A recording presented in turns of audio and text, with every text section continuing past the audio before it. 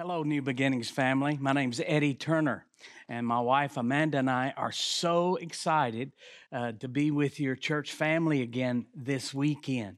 We have just fallen in love with Pastor Joe and Barbara and the whole New Beginnings church family. When we were here this past summer, um, we just didn't know what to think. We're from the South. And we just didn't know what to think. And we just fell in love with you guys. We've talked about how friendly, how loving, how caring, how overjoyed we've been just thinking about our meeting from last summer. And then when Pastor contacted us and asked us to return, it's just been something we've been looking forward to. There's some things I still don't have figured out about up here. Um, the no left turns. I still can't get that figured out. Everywhere I want to go up here seems to be to the left, and I can't ever get there. And I often wondered why there wasn't a whole lot of NASCAR. We're big on NASCAR, stock car racing in the South. I often wondered why there wasn't many drivers from New Jersey up, and I now because they just go left the whole time, so they people don't know how to go left up here. So that's the reason there's no NASCAR. And the other thing is the way you figure your mileage on your tolls. Coming out of the airport yesterday, we drove 6 miles and paid $2.85. Then we drove 14 miles and paid $2. And then we drove 35 miles and paid 70 cents. The way I got this figured, if I would have drove on down to Tennessee, y'all would have owed me money. because, anyway, I'm glad to be here. We're just excited to be up here, and I want to talk to you about the anatomy of a stronghold. This morning, when I woke up, my office staff had sent me a email that had come from some state, they didn't say, of an individual who said for 50 years they've had an eating disorder stronghold and they had been to multiple treatment centers and could never get free. And finally read the book, Conquering the Chaos in Your Mind, and finally found the key to be free. And now they've been free for some time now. And just wanted to thank us that they learned the secret to overcoming this stronghold in their life. There's a verse of scripture. There's three verses that I want to talk to you about. 2 Corinthians chapter 10, verses 3-5. For though we walk in the flesh, we do not war after the flesh. For the weapons of our warfare are not carnal, but mighty through God to the pulling down of strongholds. Now, that little phrase there, pulling down strongholds, that's important, and we're going to come back to that. Casting down, the King James says, imaginations. The New King James says arguments, and every high thing that exalts itself against the knowledge of God, and bringing into captivity every thought to the obedience of Christ. In November of this past year, this past November, statistics revealed that over 54 million American adults, 54 million American adults in the United States are dealing with mental health illness. 54 million American adults over the age of 19. That lets us know that one out of every five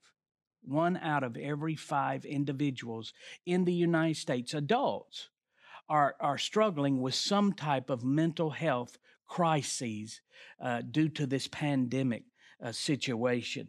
And these are numbers from November that were really registered before the pandemic. No telling how many there is afterwards. So stress, anxiety, depression, oppression, all type of mental health issues are really affecting a lot of people. And I know in our office, we are seeing a deluge of young people that are coming to get help and are wanting to talk and needing somebody to talk to and overcoming this anxiety, these oppressive thoughts, racing thoughts, tormenting thoughts, fearful thoughts, unhealthy thoughts, things that they things that get on people's mind, and they can't turn it off. They just can't turn it off.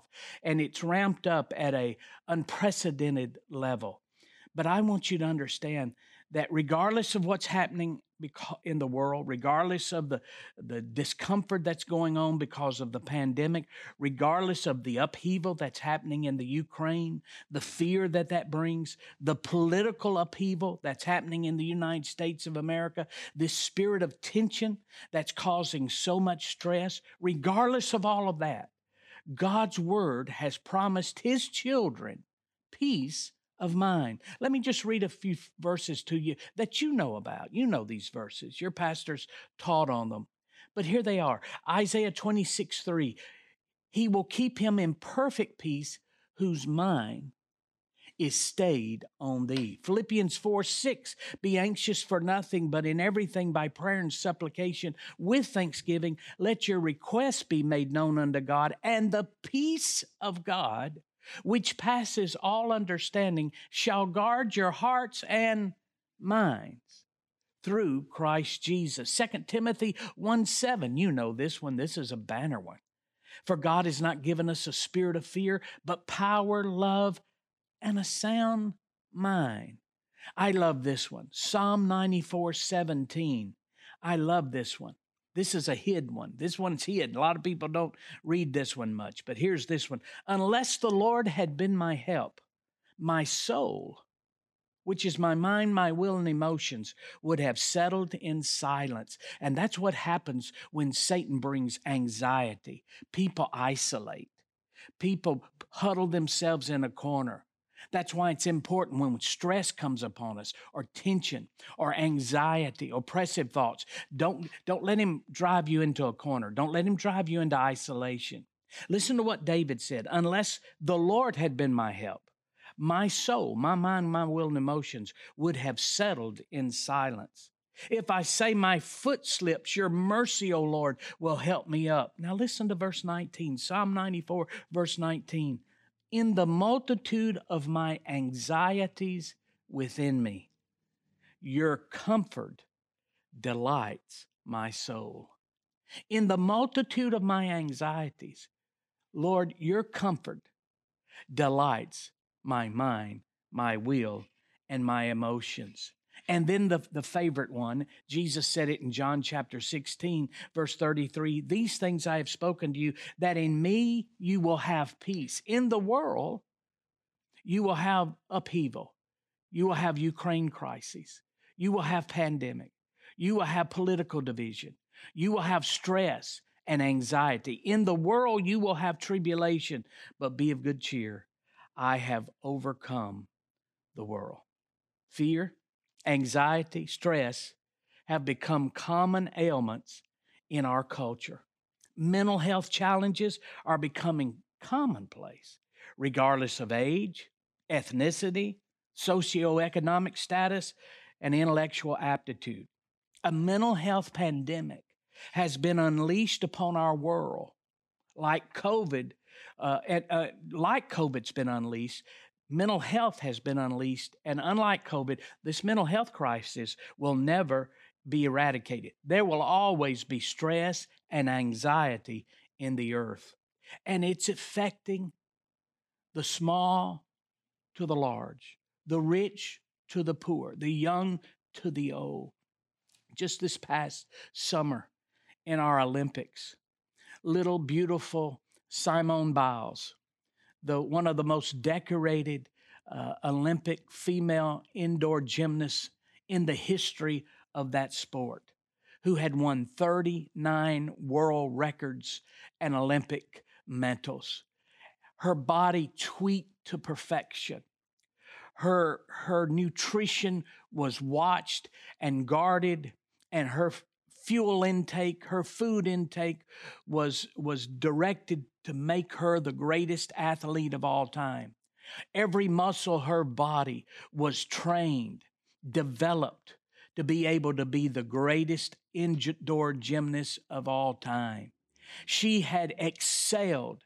She had had repeated coaching for years. Her whole life had been built around this moment of the Summer Olympics this past summer.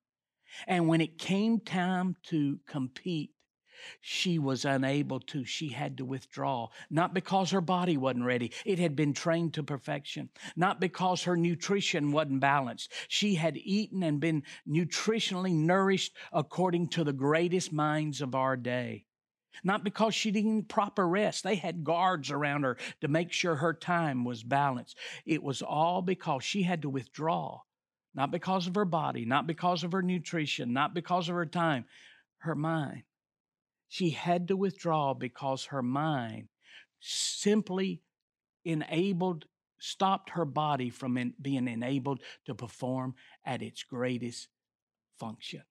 Her thought life, her imaginations, her mental health. See, our thoughts determine our direction in life. Yet, as Christians, as believers, we are taught to get our minds renewed with the Word of God. Listen to what it says, Romans chapter 12, verse 1 and 2. You know this verse.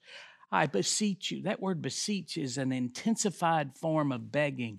I beg you, I beseech you, therefore, brethren, by the mercies of God, that you present your bodies a living sacrifice, holy and acceptable unto God, which is your reasonable service. And he's talking to Christians, and do not be conformed, but be transformed by the renewing of your mind. See, as believers, our spirit, our heart has been made new when we were born again, but our thought life and our emotions do not encounter that transformation when we're born again. And unless we make our thought life and our emotions come in line with the Word of God, we will be severely limited in our peace and joy. We are living in a high stress age. Whether young or old, we all experience stress. Now, not all stress is bad. People say, I just want to move somewhere where there's not stressful. I want to be at a job where there's not stressful. I want to be married to somebody where the marriage is not stressful. I want to be in a family where it's not stressful. I want to go shop where it's not stressful. I want to live in a city where it's not stressful. Well, you'll just die. You'll have to die, because there's no way we can be in an environment where there is non-stress. But what we need to understand is not all stress is bad. In fact, some stress is beneficial. In fact, stress is a normal physical response to events that make you feel threatened or upset your balance in some way. So not all stress is wrong. Not all stress is bad.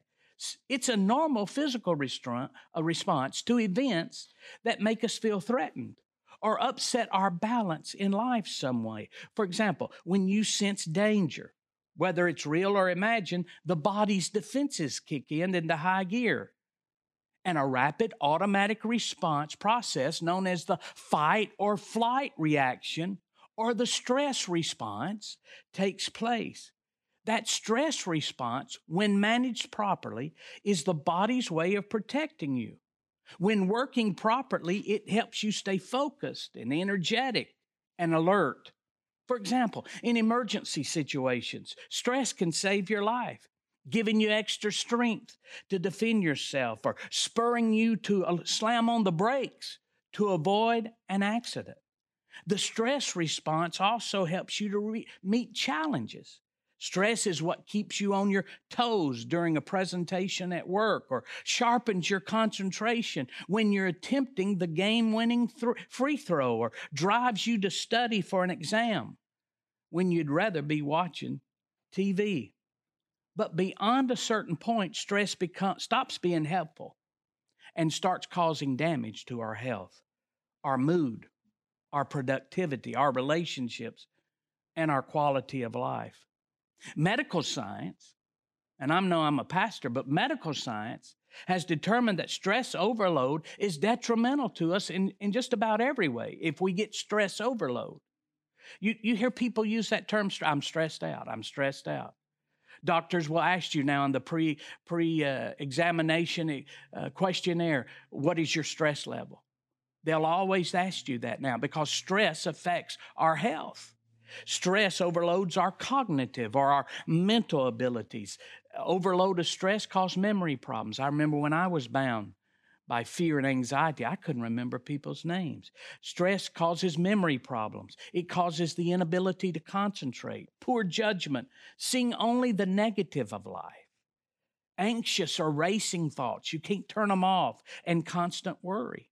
Stress also overloads and affects our emotions, moodiness, irritability, being short tempered, agitated, inability to relax, feeling overwhelmed, and a sense of loneliness and isolation, depression, and general unhappiness. And I was telling somebody that the other day, and they said, "My God, I'm stressed now. I wasn't stressed till I came in here, but now I realize I have all the symptoms of stress." This is what stress overload can sometimes do. Stress overload affects us physically with aches and pains and nausea and dizziness and chest pains, rapid heartbeat, frequent colds. Medical science has discovered stress is a killer. Stress overload affects our behavior. Eating more. Somebody told me the other day, "My God, you must have been stressed all your life." Eating more, and some people it's eating less. Sleeping too much or too little. Isolating yourself from others. Procrastinating or neglecting using alcohol or drugs. I deal with people every day who are using alcohol or drugs or have gotten addicted to prescription medications. Why? Because of stress. Stress, something triggered that stress and it overloaded them and they needed an escape for it. Over time, if we allow stress to dominate our lives, these stress overload reactions will become strongholds in our life and hinder us from enjoying God's best. So the question is, what is a stronghold? What is a stronghold? That's a term we use a lot around church world. What is the term strongholds? Well, you got a stronghold in your life. Well, what is a stronghold? Remember what the scripture we just read, 2 Corinthians 10, verse 3 and 4. For though we walk in the flesh, we do not war according to the flesh. For the weapons of our warfare are not carnal, but mighty through God to the pulling down of strongholds. The word stronghold is the Greek word which means a fortress or that which is firm. It literally means a prison. And when the Apostle Paul used the word stronghold, he's literally referring to the lies that the devil has so deeply ingrained in our minds and our belief system that now they exert power over certain areas of our life. And in turn, that person is held captive like a prisoner, viewing life behind mental and emotional bars. See, in church, we've gotten real spiritual and we talk about strongholds in the heavenlies and strongholds over this city. And yes, there are those things. The book of Daniel talks about that and gives reference to that. But if we're not careful, we'll get consumed with those things. And that's a general stronghold. But the biggest stronghold you and I have to deal with is the strongholds right up here in our mind. In fact, this verse of scripture, 2 Corinthians chapter 10, verses 3 through 5, is not mentioning the heavenlies at all. It's not mentioning cities at all. It's mentioning your thought life, your imaginations. The strongholds are up here in our minds. So let me repeat that to you again. When Paul uses the word stronghold, he is referring to the lies the devil has so deeply ingrained in our minds and belief system that now they exert power over certain areas of our life. In turn, we are held captive like a prisoner, viewing life behind mental and emotional bars. A stronghold is a compulsion. It's an unhealthy habit, a continual pattern of thinking that prohibits a person, me or you, from being everything God wants us to be. It's a fortress. It's a prison of mental anguish. A stronghold can be one of dozens of fears or phobias known to mankind. It can be insecurity that frightens us, a past tragedy that haunts us, or an uncontrollable lust and desire that drives us. It can be substance abuse, sexual addiction, or greed. It can be emotional trauma caused by a childhood incident or a host of other things.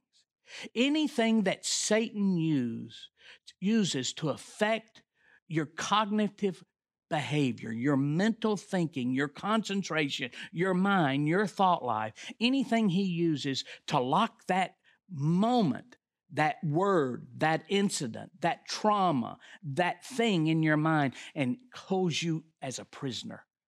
That is a stronghold. And Satan's goal is to develop a stronghold in your life and in my life to keep us from being God's best and receiving God's best. Now, that's what a stronghold is. Now, how does it get in our lives? How does a stronghold get set up in our life? We've got to realize this, that you don't go to bed tonight sober and wake up in the morning an alcoholic. You don't go to work today trying to live a good life and a godly life and a healthy whole life, pleasing to the Lord. And when you get off at work in the afternoon, you're a sexual addict. You don't go to the grocery store today and then tomorrow you can't get out of your house because you're paranoid and bound by fear.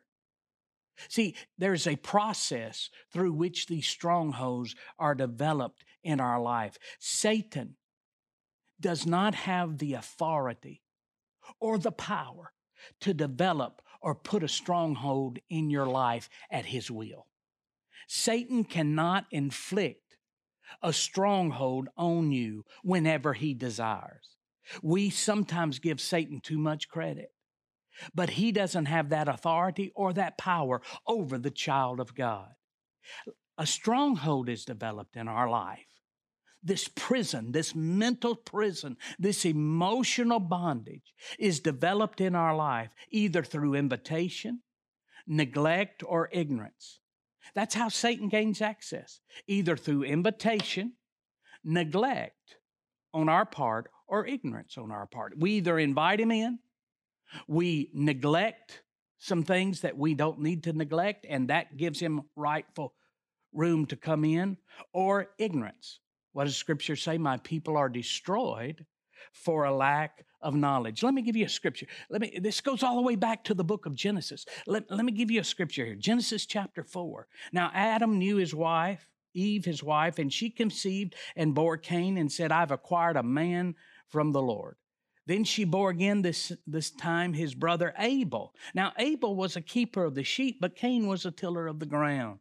And in the process of time, it came to pass that Cain brought an offering of fruit to the ground of the ground to the Lord. Abel also brought of the firstborn of the flock of their fat. And the Lord respected Abel and his offering, but he did not respect Cain and his offering. And Cain was very angry, and his countenance fell. Verse 6.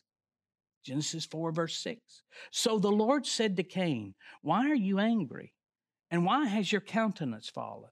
If you do well, will you not be accepted? And if you do not do well, notice what he says. Sin lies at the door.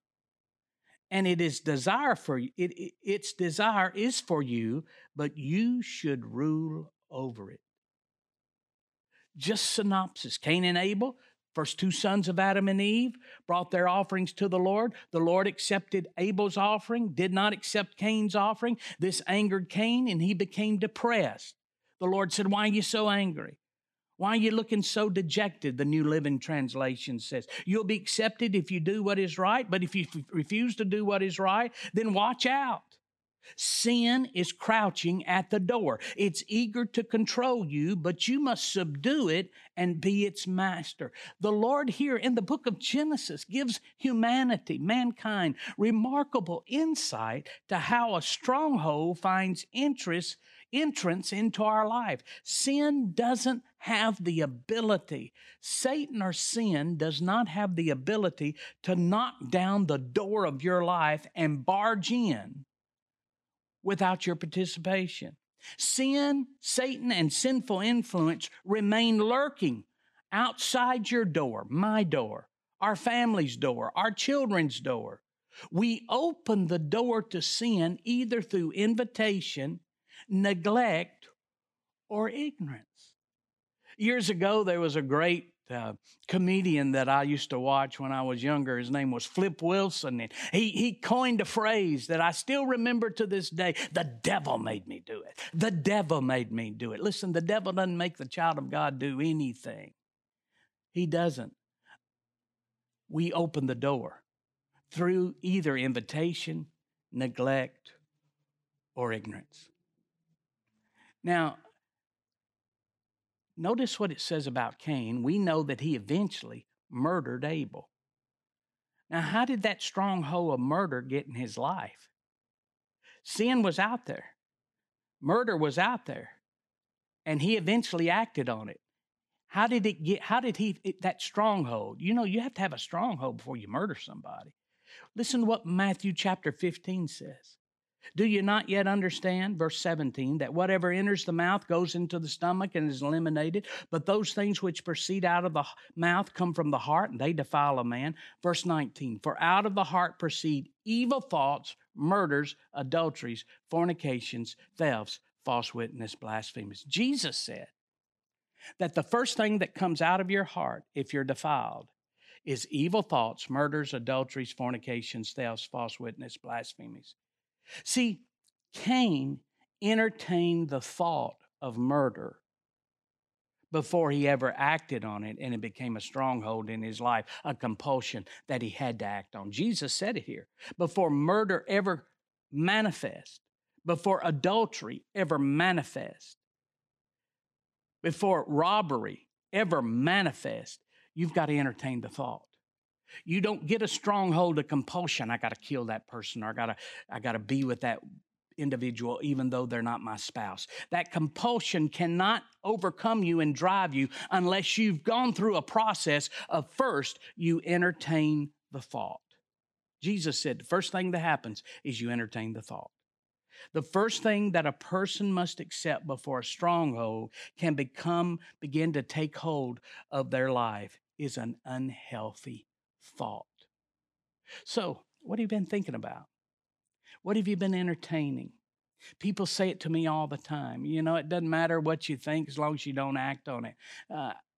That sounds good, but the truth is our thoughts are blueprints for actions. Eventually, if you think about it and entertain it long enough, that thought will start moving toward a stronghold, a compulsion. That thought, that belief, that image, that trauma that you continue to entertain and rehearse over and over, that conversation, some of you some of us have dealt with the stronghold of unforgiveness. We can replay a conversation that was so painful to us and hurtful from 10, 15 years ago. We remember every word that was said. We can replay the scene. We can replay what they were wearing when they said it. We can replay where we were, even though it happened 10, 15, 20 years ago.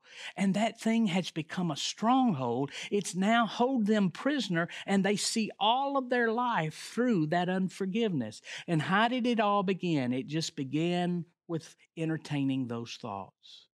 So the first thing that happens, the first way a stronghold is developed in our life, Satan you don't wake up one morning with one.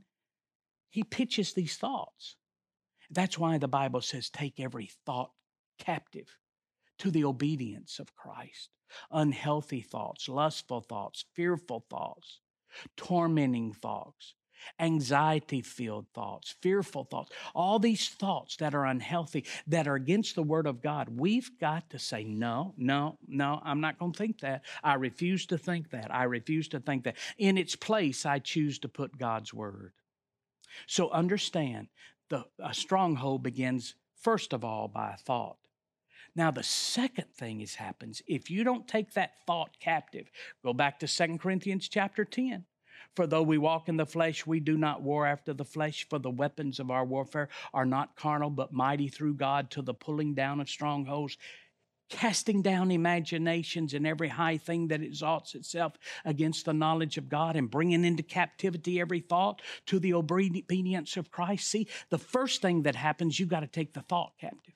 That's where it begins, just your thought life. Don't let anybody tell you that what you think is not important. What you think determines your life. As a man thinketh, so is he. So first, it's understanding that we have to take our thoughts captive. The second thing, if we don't take our thoughts captive, here's exactly what's going to happen. Your thoughts will turn into an imagination. What do you mean imagination? It's a picture, a scene, an image. The world calls it fantasy. First, you have the thought,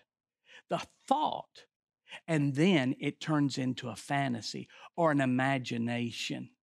That thought now is progressing toward bringing you to a stronghold. It's Satan's attempt to bring you to a stronghold. You say, really? Is that how it is? Yeah.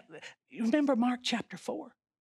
The Bible says in Mark chapter 4, Jesus is talking. He says, this is how the kingdom of God operates. This is how the kingdom of God operates. He said the kingdom of God operates as if a man casts seed into the ground. And he goes to bed at night, rises night and day, and all of a sudden the seed starts springing up. He don't know how. But then he says it's a process. He says it's first the blade, then the ear, then the full corn in the ear. He doesn't say a man casts seed in the ground, the next day he gets a harvest. He says God's kingdom operates in our life. First the blade, then the ear, then the full corn in the ear. See, we Pentecostal, charismatic, word of faith people, we are the people of the suddenlies. We like to pray and it suddenly happens. And that's wonderful and that's great. And it happens from time to time and we're so excited when it does happen. But that's the unusual. That's the exception, not the rule. The rule, the kingdom of God operates first the blade, then the ear, then the full corn in the ear. It's a process. You pray, you water the seed, and then God gives the increase. Satan is not a creative being. He didn't come up with anything new. That's how he developed strongholds. First the thought, then the imagination, then the stronghold. Let me give you an example. Numerous times I've sat in my office with couples who've experienced infidelity in their relationship, betrayal. Satan has tricked them, and one of the partners has betrayed the other with someone else. And the scene is always the same. It comes at a moment of tension or high stress in their relationship, maybe neglect, maybe ignorance, or through invitation because of some difficulty in the marriage relationship or high stress moment in the relationship, financial problems, in the whatever communication problems. And in that moment, Satan walks about as a roaring lion, seeking whom he may devour. He's watching you and me for our openings, and he brings someone into your life, and the thought hits you, boy, doesn't she look good? Doesn't she look good? And you immediately know, as a child of God, I don't need to think about that. And you kick that out. But then the thought comes back. Then you see her again. And then before long, if you don't take that thought captive and kick it out and say, this ain't happening in my life. My mind is not a garbage can for Satan's impurity. If you're not careful, then all of a sudden you'll start imagining. You'll start seeing yourself with her. I wonder what it'd be like to be with her. And then you start fantasizing about it. I'm talking to men, I'm talking to ladies, and you know how this process works. And then you start fantasizing about it. Boy, it'd be nice to be with somebody like that. My husband, my wife, she hadn't showed me any attention in weeks. He hadn't told me how beautiful I am in weeks. Wouldn't it be nice? And all of a sudden you run into somebody who starts showing you a little attention, and it starts with a thought, and then you start imagining it. The Bible says that we must cast that imagination down. See, with each level of the stronghold toward the stronghold's ultimate goal of getting you bound, the spiritual warfare has to intensify. Remember, we just take our thoughts captive. A thought pops in. No, I'm not going to have it. I'm going to replace it with this. You take that captive. But if it becomes an imagination, if it becomes a scene, if it becomes a movie in your mind, you're still thinking about it. You know, if some trauma has happened.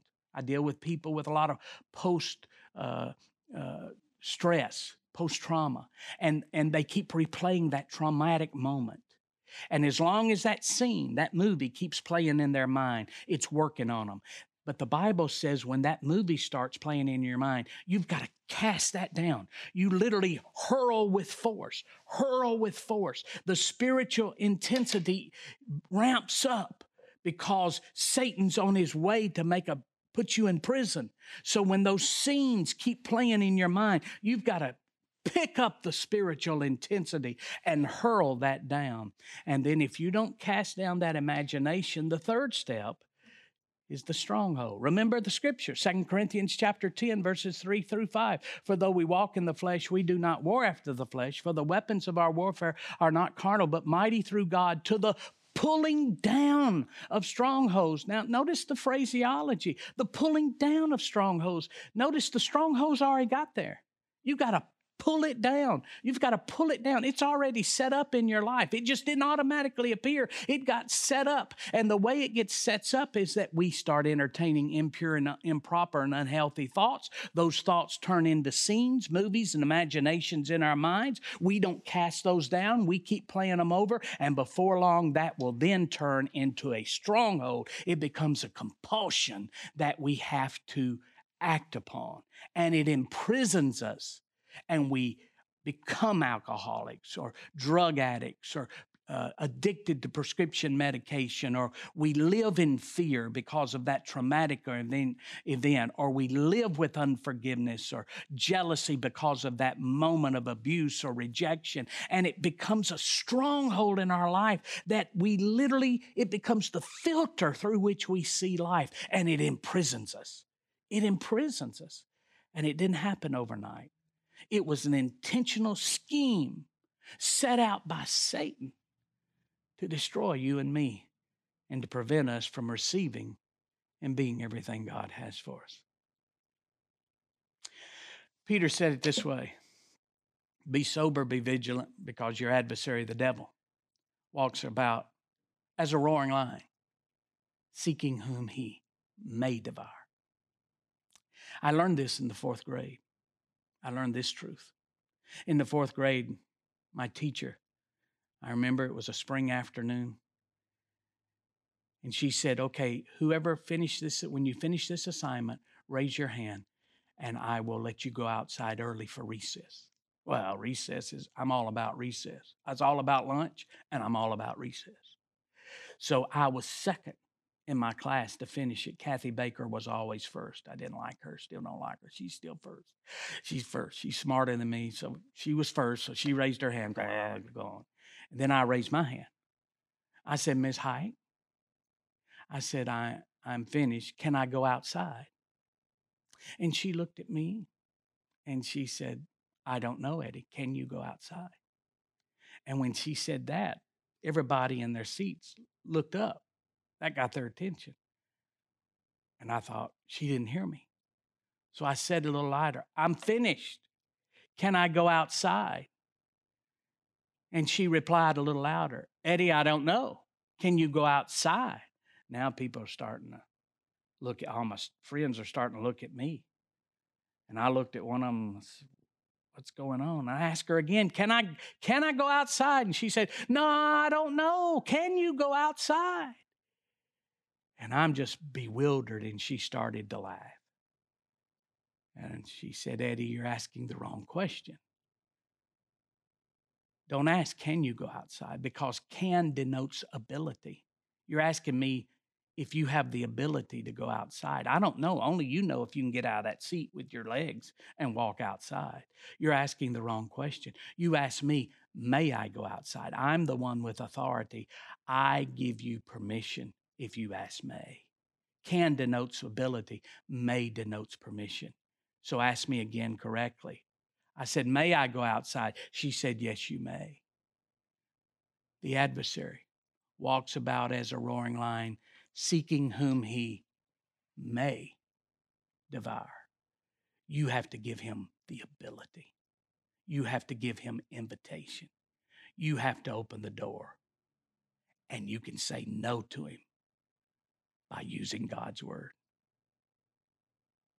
May God bless you and may you get your mind renewed with the Word of God and enjoy the peace of God that passes all understanding. God bless.